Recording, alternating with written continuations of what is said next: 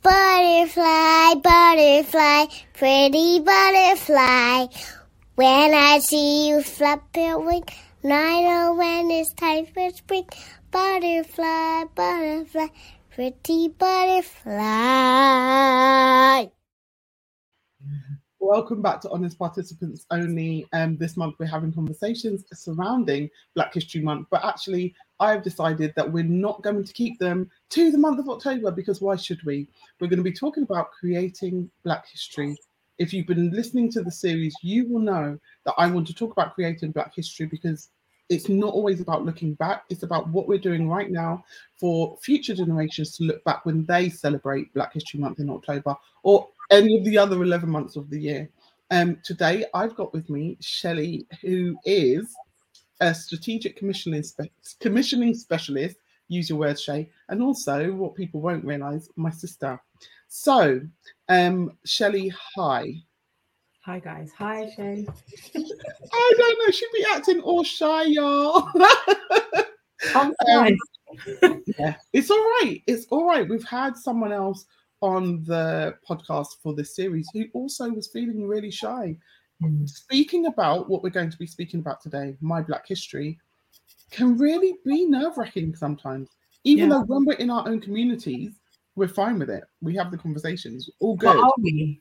Just in how much do we limit ourselves, or how much do we kind of police what comes out of our own mouths? But today, the reason I have brought you up to have this conversation in particular is because of something you shared, which was really powerful, actually.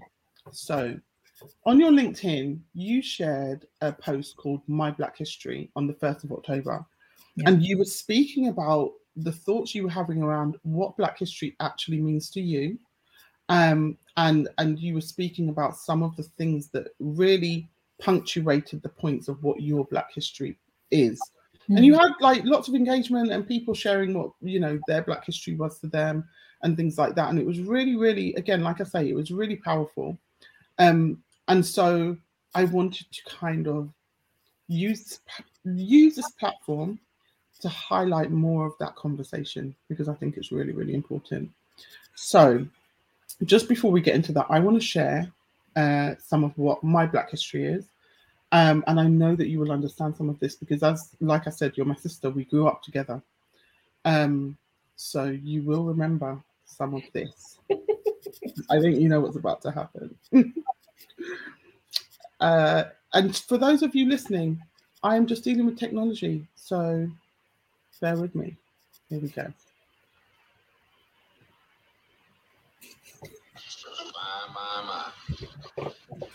My little songbirds from the cafeteria, weren't they with you? Who, these guys? Well, I'm sure you've learned the school song by now. You better know it. Because this time, if you don't get it right, you're suspended for 10 days each. Now, is that clear? Is that clear? Yes, sir. All right, then. School song. Let me hear it. All right, fellas. Let them get it. Hey, son.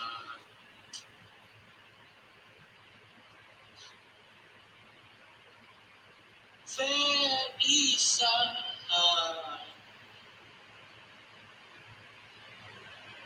Fair East Side.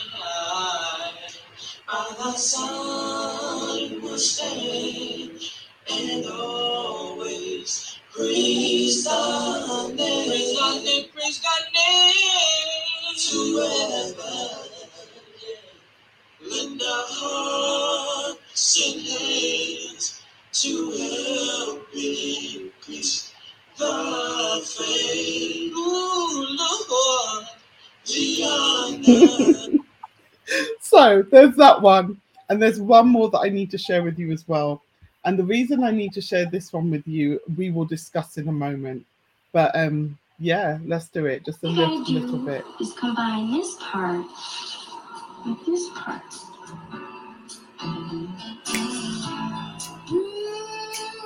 Remember this? Mm-hmm.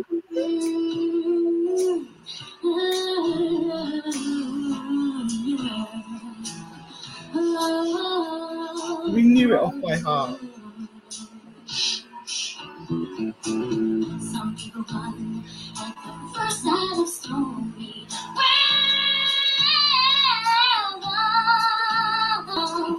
Some people hold on and work it out together. I believe in you, you believe in me. The rainbow ahead may be hard to see. Coming on to this. Okay, enough of that. Enough of my. Sing along. Listen, that was the reason that those were parts. As much as I'm busting joke and I'm like, yeah, this is hilarious. The reasons those were part of my Black history is because these are some of the memories we created together. Yeah. These were some of the things that keep us connected way into our 30s because we're in our 30s. I'm 21. Speak it. And these were really key things for us where we could see ourselves represented. We weren't American. We weren't, we weren't going to high schools that looked like that. We weren't experiencing some of these things, but representation was important. And we had Desmond's and we had a couple of things, but the majority of what we were seeing, how we were seeing ourselves represented was not like that. No. And so not only did we enjoy these movies, we watched them over and over and over and over, and they became part of what makes us us today. They are, those two things in particular are a huge part of my identity. And I know you remember them too. I do. I think I've personally resonated with them because they were people that looked and were the age that I was at the time. So when you talk about Desmond's and you talk about the other programs that we love to watch, there was no one in those programs that were our age group, apart from Desmond's youngest son. And I think he was a little bit older than us at that time. And so it was nice to see school-age children doing school-age stuff and looking like us and not having to necessarily live the challenges that we were living at the time, where they went to predominantly Black schools and we were not in those. I think my twin and I were we were one of maybe 3 Black young people in school at the time. We lived in Twickenham, and we loved our school experience, which is why it lends itself to the post that I said in LinkedIn that my Black British history is a melting pot of lots of different backgrounds, and I love it. So this was one of the things that you put up. It's covering our faces slightly, so I won't leave it up long. But you said in your post, my Black history was pre-planning routes to school in the supermarket in the 1980s and 90s, as some dog owners in the area where I live had trained their dogs to harm people that looked like us. You had actually put that looked like me, my twin, and my mum, but it didn't allow me to put all of those words in. So I changed it to us. But yeah, those were some of your Black history, and we're going to get on to talk about them. You put, my Black history is a reminder that the struggle of my ancestors needs to be realized in the actions of me and my family. We are the dream personified, and yet we still have so far to go. I'm going to share 2 more.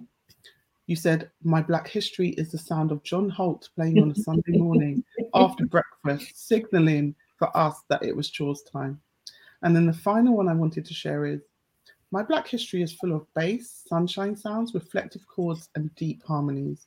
Yeah. And I think I chose those. You wrote way more about what your Black history is, but I chose those, and I wanted to end on that one because quite often around Black History Month, people think there's such negativity. We're always talking about racism, or we're talking about the things that we have to acknowledge, which need to be acknowledged. That's why you put some of the other posts.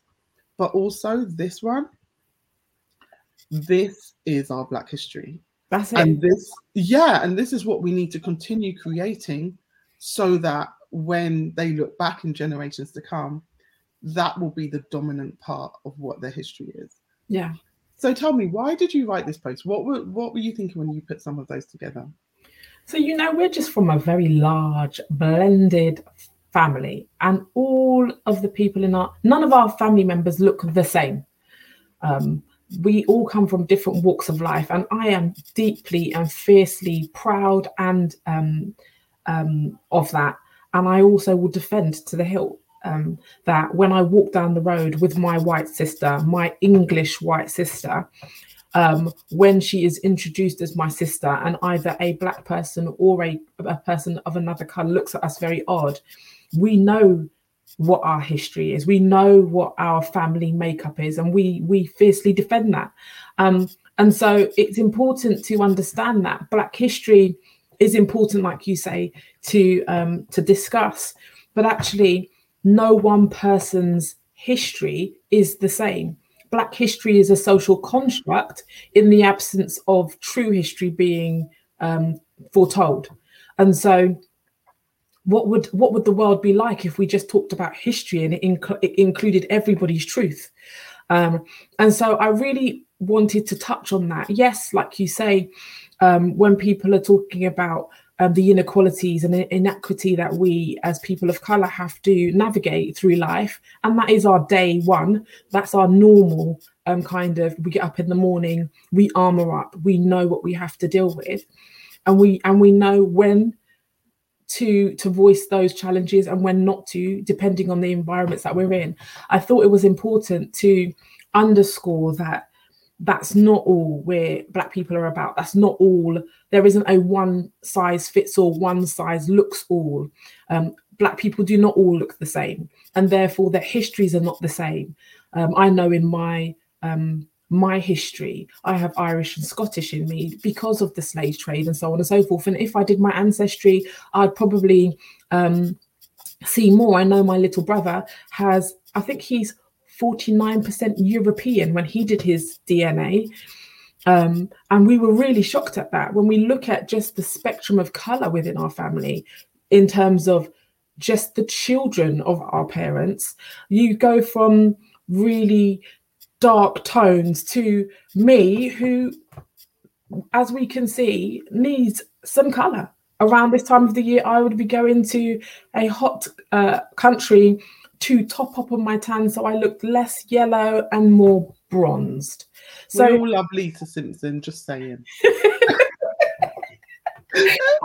and she could be my twin, you know.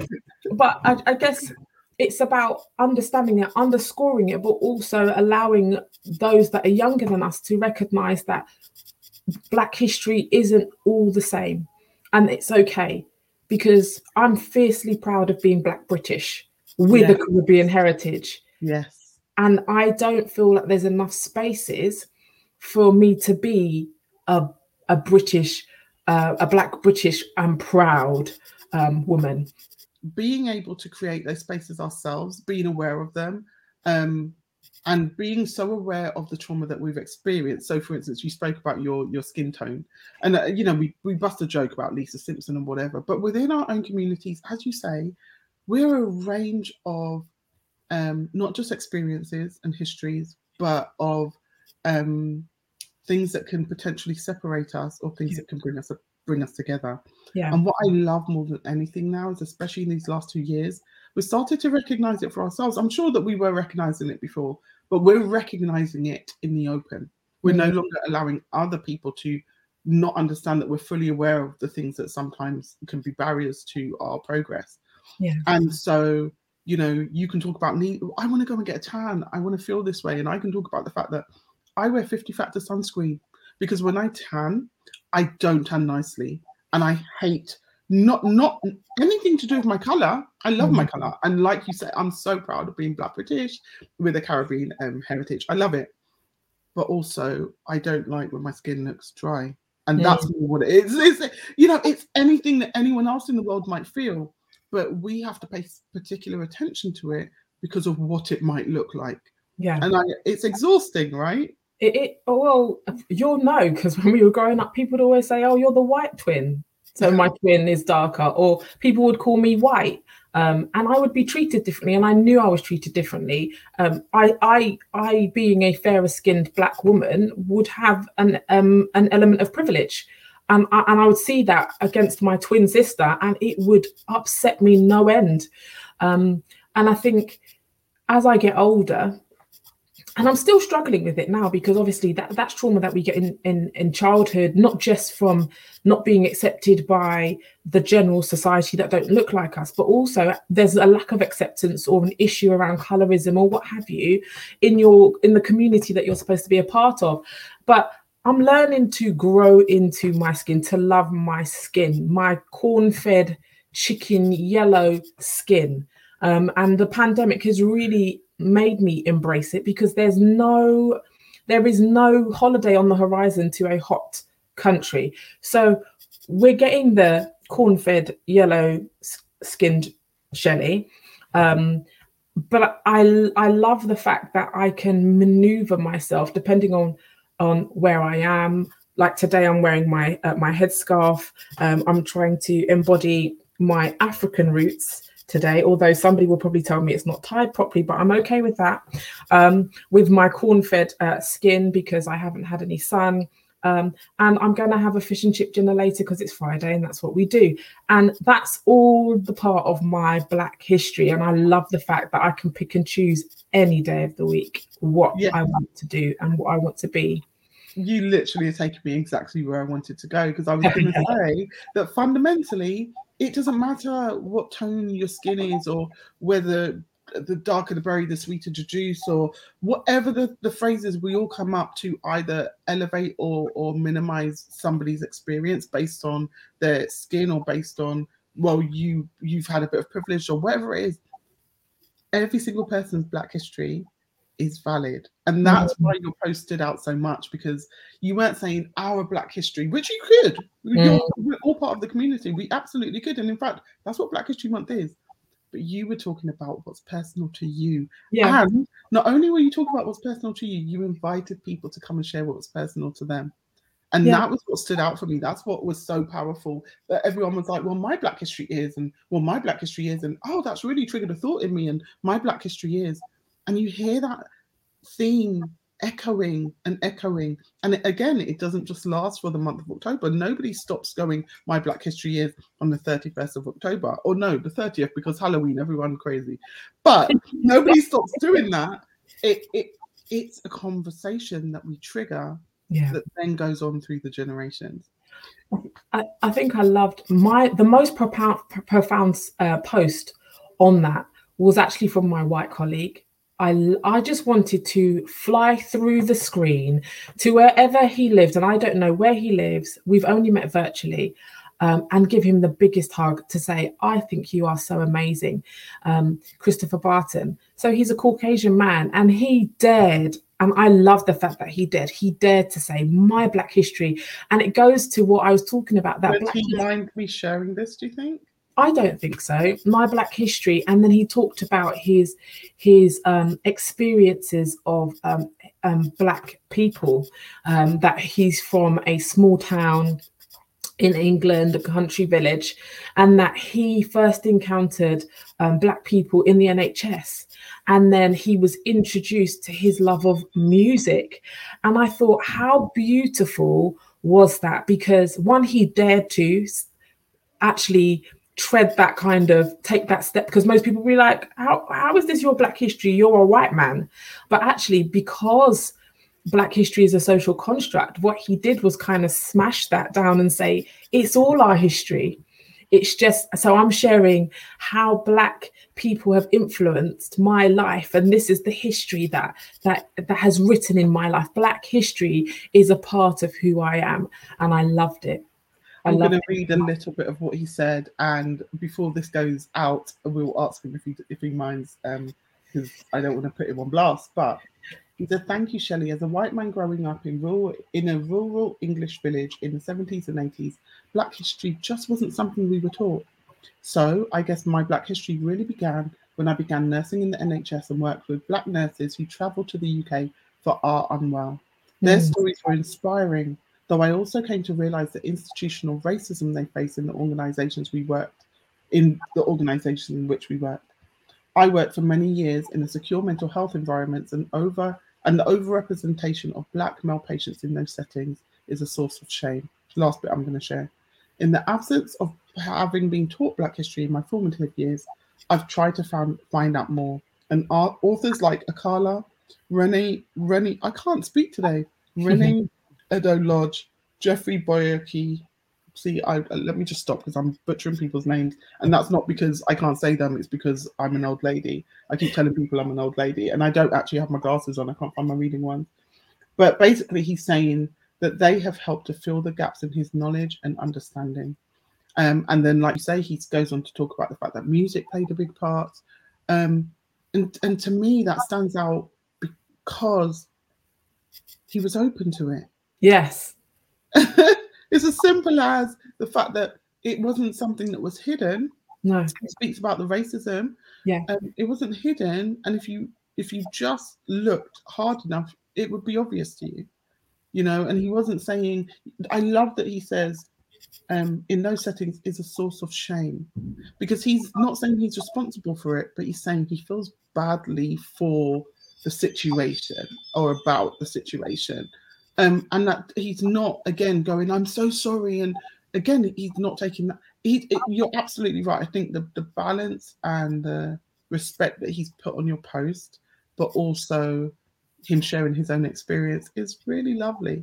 So I loved it. I just thought, how brave are you? When I saw his post, my heart was pounding, because I just thought, I hope no one says something, because I thought Mama Bear's going to come out. I hope nobody is disrespectful, because actually his post is profound, his post is real, and his post is everything that I wanted my post to be, that we are sharing what Black history means, what Black history is to us. And Black history is not just confined to Black people.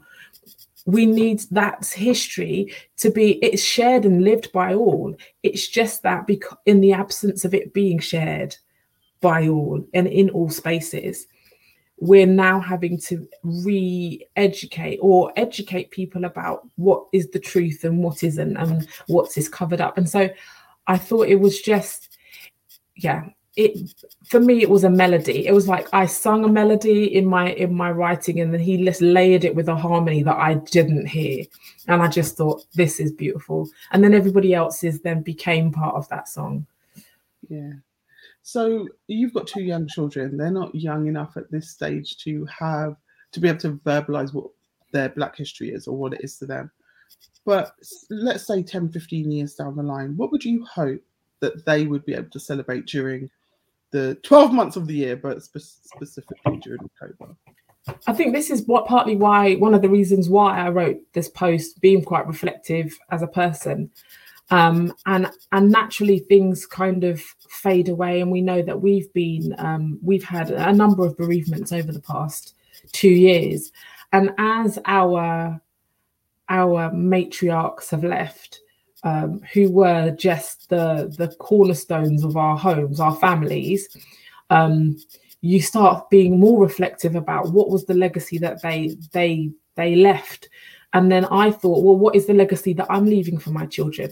I want my children to equally love fish and chips as much as a West Indian meal, be it, we're vegetarian now, so I can't say curry goat and rice, and I can't escovitch fish. And I'm sure sake and saltfish, I'm not tried that with them yet, because they're just a little bit too small, and I don't want them to hate it because I've tried it on them too small.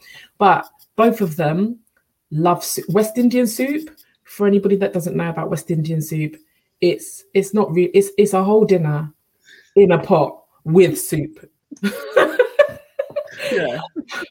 Yam and banana, green banana and plantain, I'll add. And then we'll have some sweet potato, and then we'll have spinners or dumplings, depending on which country you're coming from. And then you may have some carrots and celery. You could have some meat. You could have some fish, depending on where you're coming from and what you want. But my children love soup. They'll eat soup every day. They love escovitch fish. They love fish. So I want them to be able to love their Britishness as much as they love their heritage. And understanding their heritage, because my husband has Portuguese in his heritage.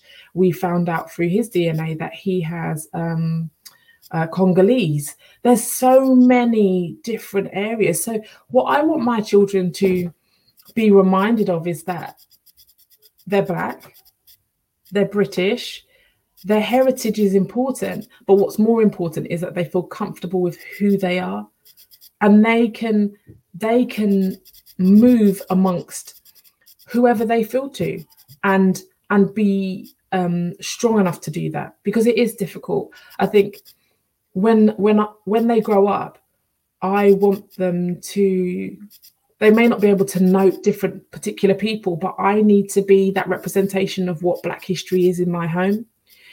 So it's about them being strong people, about being resilient people, about being resourceful people, because Black people have had to be.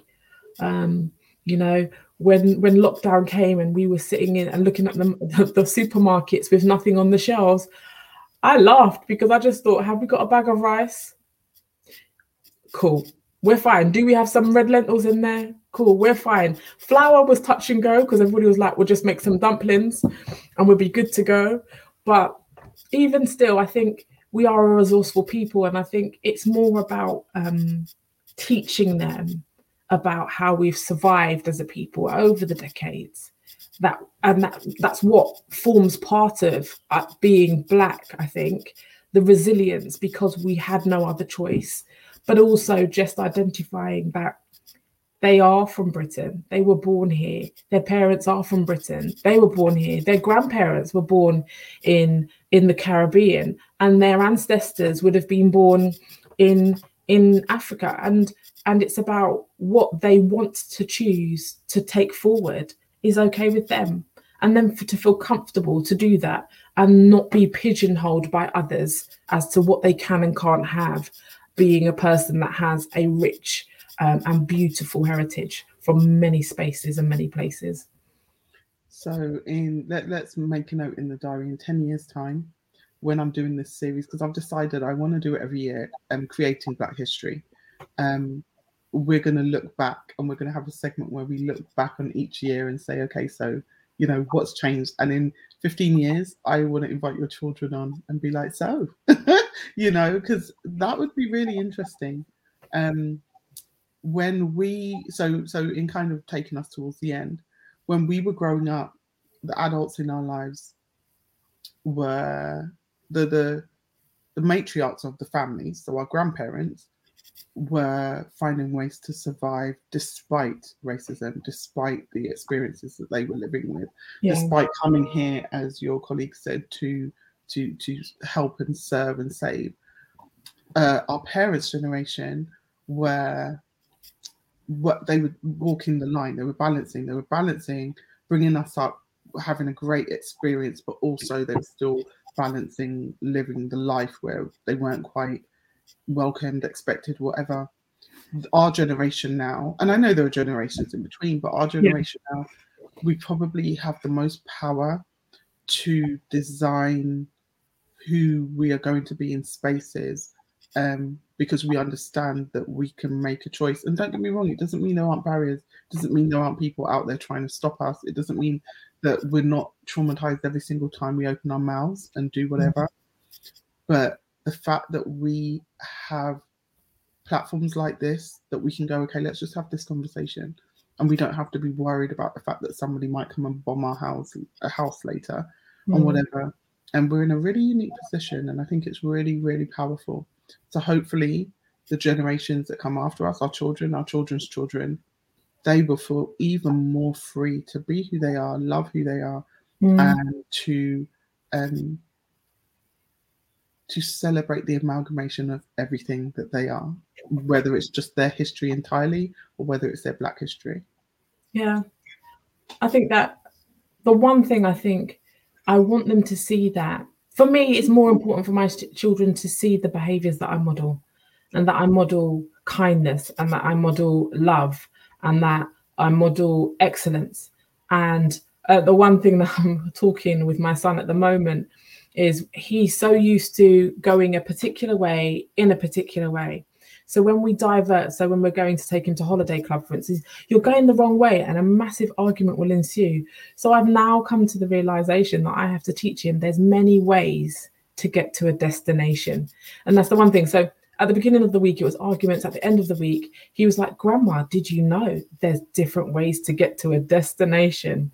And I thought, you know, that's embodies what we have had to do as a people, that we are presented with barriers, we are presented with challenges, but yet there are many ways to get to a destination. And our internal sat navs are always saying rerouting, but the beauty of and the pain of the struggle that we've had to deal with, that we deal with every day, means that we have inbuilt resilience so that we continue to go. And if nothing else, that is what I want my children to know, that history is always made when we reroute and continue to put our one foot in front of the other, because there's many ways to one destination. And that's just so that we see that throughout all of the history.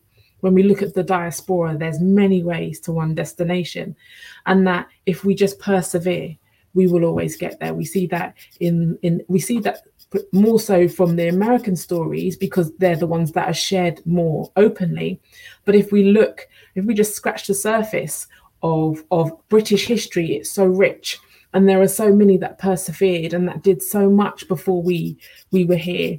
And I think that's what we need to do: delve deeper into what that looks like and who those people are, so that it just reinforces when we're trying to navigate a space that is alien to the US, that is more akin to what we know in British culture, that we can see there are people that have gone before. I want my children to see me and say, Mummy never gave up. There's always a different route to destination.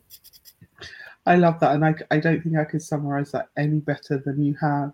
So in kind of not summary of your point, because again, your point is absolutely perfect, but what would you challenge people as the last episode of this series? What would you want to leave people with? What is that resounding statement, question, thought that you want to leave people with? Resounding. You're waiting for something profound and it won't come. I think profound is a matter of timing and perspective. I think what could be profound today might not be profound tomorrow, depending on what I'm experiencing. So don't even worry about that. So I just think I always go back to kindness. And kindness doesn't look one way either. FYI, to whoever thinks, oh my goodness, she's just a fluffy, warm and cuddly person. Kindness doesn't have one face. And I think if we are compassionate with people, if we're genuinely interested in people, then we would be genuinely interested in their lived experience, and recognizing that it will be different. I will talk to, being a twin, I guess, that allows me to see that played out live every single day, that we can walk down the street together and we will have different lived experiences, that we have grown up together and we have different lived experiences. And yet we have the same parents, we've had the same background, and yet we've had to deal with things differently, either because of the choices we've made individually, or because of the way that people have treated us differently.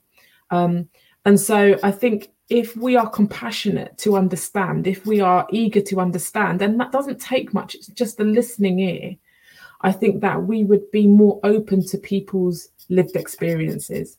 And it's a buzzword right now, I feel, lived experience. But whilst everybody's jumping on that bandwagon, let's run with it. I think that my Black history is always changing, always evolving, and therefore it's never a moot conversation. The same with my my English friends, that will have a different narrative, and it will continue to be. And so if we are interested in people, if we're interested in change, if we're interested in doing something and being something different, then we need to understand, and we need to listen more, we need to be more compassionate, and we need to understand people's lived experiences. Thank you so much. I loved having this conversation with you. Where can the people find you? Oh, goodness. Where can they find me? You can't find me anywhere. The only place you can find me is on LinkedIn. That works. Most people who have come on for this series, it's been, find me on LinkedIn if you want. Find me on LinkedIn. And So my LinkedIn space is a professional space, and a lot of the things that I talk about is about modeling behaviors. And it's not because I'm trying to be condescending. One, it's a reminder to myself, and me being accountable to myself by putting it into a space, a public space that makes me accountable to me. But also it's a reflective process where I recognize that if I've been in a situation, these are the behaviors that were modeled, and actually either I want to align myself to those or not. So yeah, LinkedIn, you can find me on LinkedIn. Excellent. Thank you so much. It's been wonderful, and we'll speak this time in a few years. Thanks for having me, Shay. Bye-bye. Take care. Bye. Butterfly, butterfly, pretty butterfly. When I see you flap your wing, I know when it's time for spring. Butterfly, butterfly, pretty butterfly.